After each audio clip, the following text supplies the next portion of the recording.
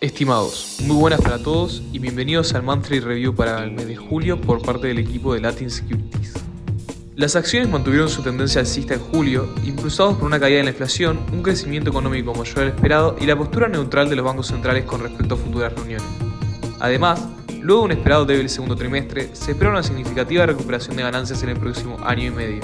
Los temores de recesión, inflación alta y prolongada, fuertes caídas en ganancias corporativas y hasta una posible devastadora crisis bancaria parecen haberse disipado, al punto que el analista más pesimista del mercado ha tirado la toalla y admite haber estado errado.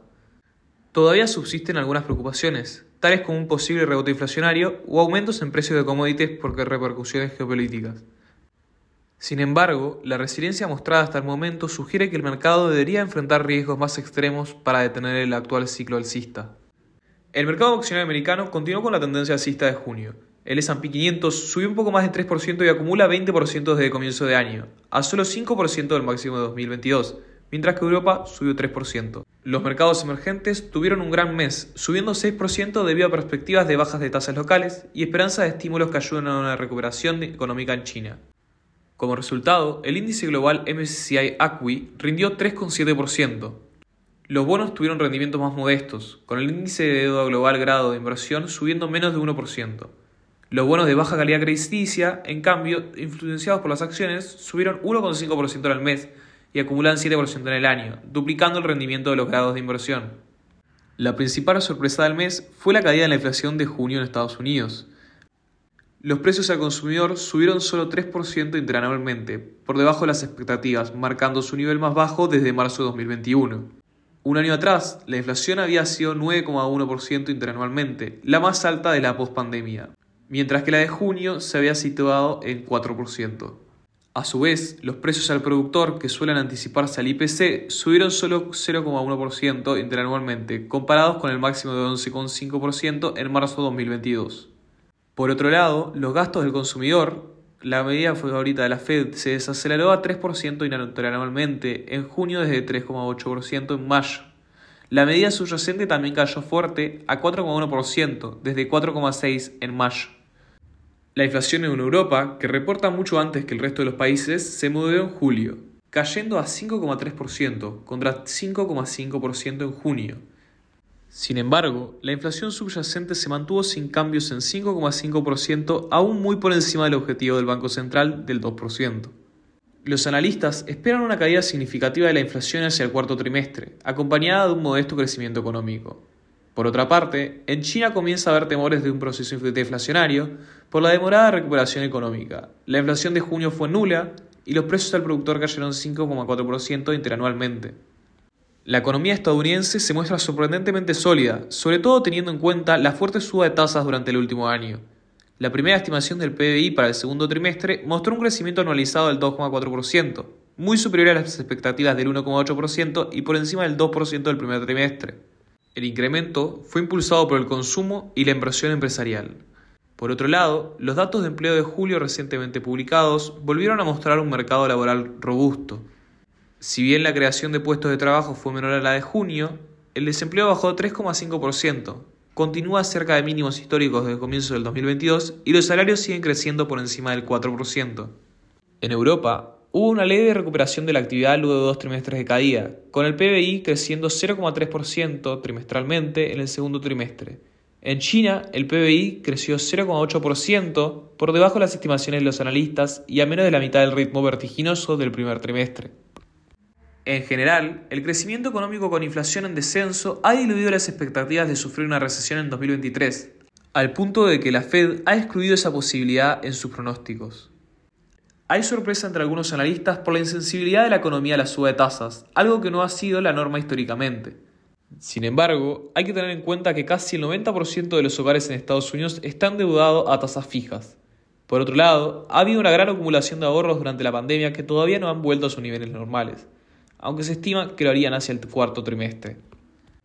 La suba de 25 puntos básicos tras la reunión de julio fue largamente esperada, llegando al rango de 5,25-5,50%, marcando un máximo de 22 años. Ahora, el mercado se entusiasma y descuenta que no habrá subas de tasas en ninguna de las 3 reuniones que restan en el año, a pesar de que según los pronósticos de la Fed, publicados en junio, quedaría una adicional. Si bien el presidente de la Fed, Jerome Powell, siguió mostrando preocupación por la alta inflación, sobre todo de la subyacente, y dejó abierta la posibilidad de más aumentos, enfatizó que todo dependerá de los próximos datos económicos. El mercado interpretó este discurso como neutro e interpreta que el fin del ciclo de suba de tasas está próximo. De hecho, las tasas implícitas del mercado de futuros para finales de 2024 se encuentran en 4%, 125 puntos básicos o 5 cortes de 25 puntos básicos cada uno, por debajo de los niveles actuales. El Banco Central Europeo también subió su tasa de referencia en julio, debido a la persistencia de la inflación, dejándola en 3,75%. Si bien el mercado descuenta 2 subas adicionales, su presidenta reafirmó que los próximos movimientos dependerán de los datos económicos, una postura similar a la de la Fed. El Banco de Japón sorprendió al mercado al relajar los controles sobre la curva de rendimientos de bonos del Tesoro, lo que sería el equivalente a una suba de tasas. La tasa del bono de 10 años, que se mantenía en un rango de 0 a 0,5%, fue informalmente expandida en 50 puntos básicos, a 0 a 1%. Esto implica que el carry trade, tomar dinero prestado en yenes para comprar activos más rentables, va a implicar la toma de mayores riesgos, ya que un aumento de tasas podría convertir en pérdidas, por apreciación del yen, una operación financiera a priori rentable. El giro hacia una política monetaria contractiva se implementa cuando Japón está pasando de un largo periodo deflacionario a uno inflacionario, ya que el crecimiento del IPC se ha estacionado por encima del 3%. Esto también podría tener un impacto sobre el mercado de bonos del Tesoro americano, ya que podría generarse ventas por la repatriación de fondos japoneses. Datos de 2022 muestran que Japón era el sexto mayor tenedor activo en el extranjero, incluyendo 1,7 trillones de deuda, 1,1 trillones en bonos del Tesoro americano y 727 billones de renta variable. Los analistas esperan que las ganancias de las empresas americanas en el segundo trimestre muestren la mayor caída interanual desde el tercer trimestre de 2020, y a partir de ahí crezcan fuerte en el segundo semestre y más aún en 2024. Con los resultados reportados hasta el momento, las ganancias caen 5,2% interanualmente en el segundo trimestre, mientras que no crecerían en el tercer trimestre y subirían 7,5% en el cuarto trimestre. Las ganancias de 2023 crecerían apenas 0,4% interanualmente. Para 2024 se espera un fuerte aumento del 12,6%. En los últimos trimestres, a las empresas les ha costado trasladar los aumentos de costos a precios, lo que ha disminuido los márgenes sobre ventas. Sin embargo, los analistas asumen una llamativa fuerte recuperación de márgenes a partir del segundo semestre, llegando a 2024 a los niveles históricamente altos del 2021, cuando la economía experimentó un fuerte rebote de los niveles deprimidos del 2020. Eso sería posible solo en un entorno de alto crecimiento económico, que todavía no está reflejado en los consensos. Algunos analistas sugieren la baja de tasas esperada para 2024 resultaría en un dólar más débil, lo que aumentaría las ganancias que provienen de fuera de los Estados Unidos, que conforman un 30% de las ventas del S&P. Sin embargo, se estima que una inflación más baja afectaría negativamente el poder de fijación de precios de las empresas, lo que sería contrario a la expectativa de expansión de márgenes, más aún si la suba de tasas endureciera las condiciones crediticias. En las últimas semanas, los niveles de preocupación de los mercados han disminuido notablemente, lo que se percibe en niveles de volatilidad, medidos a través del VIX, históricamente deprimidos.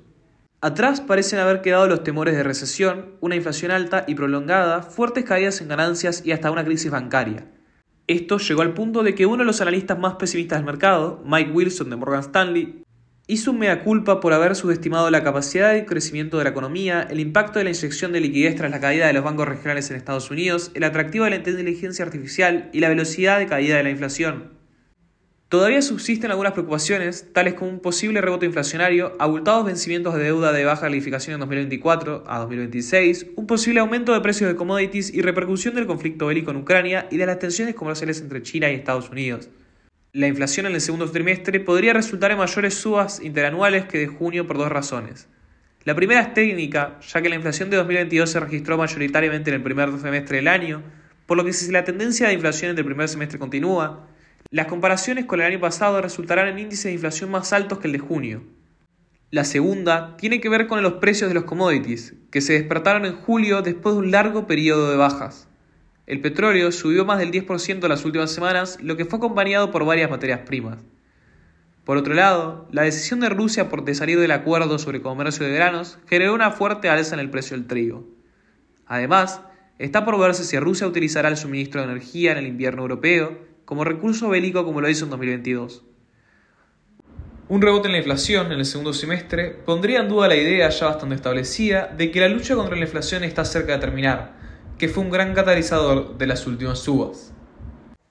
Esto fue el Monthly Review para el mes de julio por parte del equipo de Latin Securities. Para más información, digite www.latinsecurities.com.uy. Muchas gracias.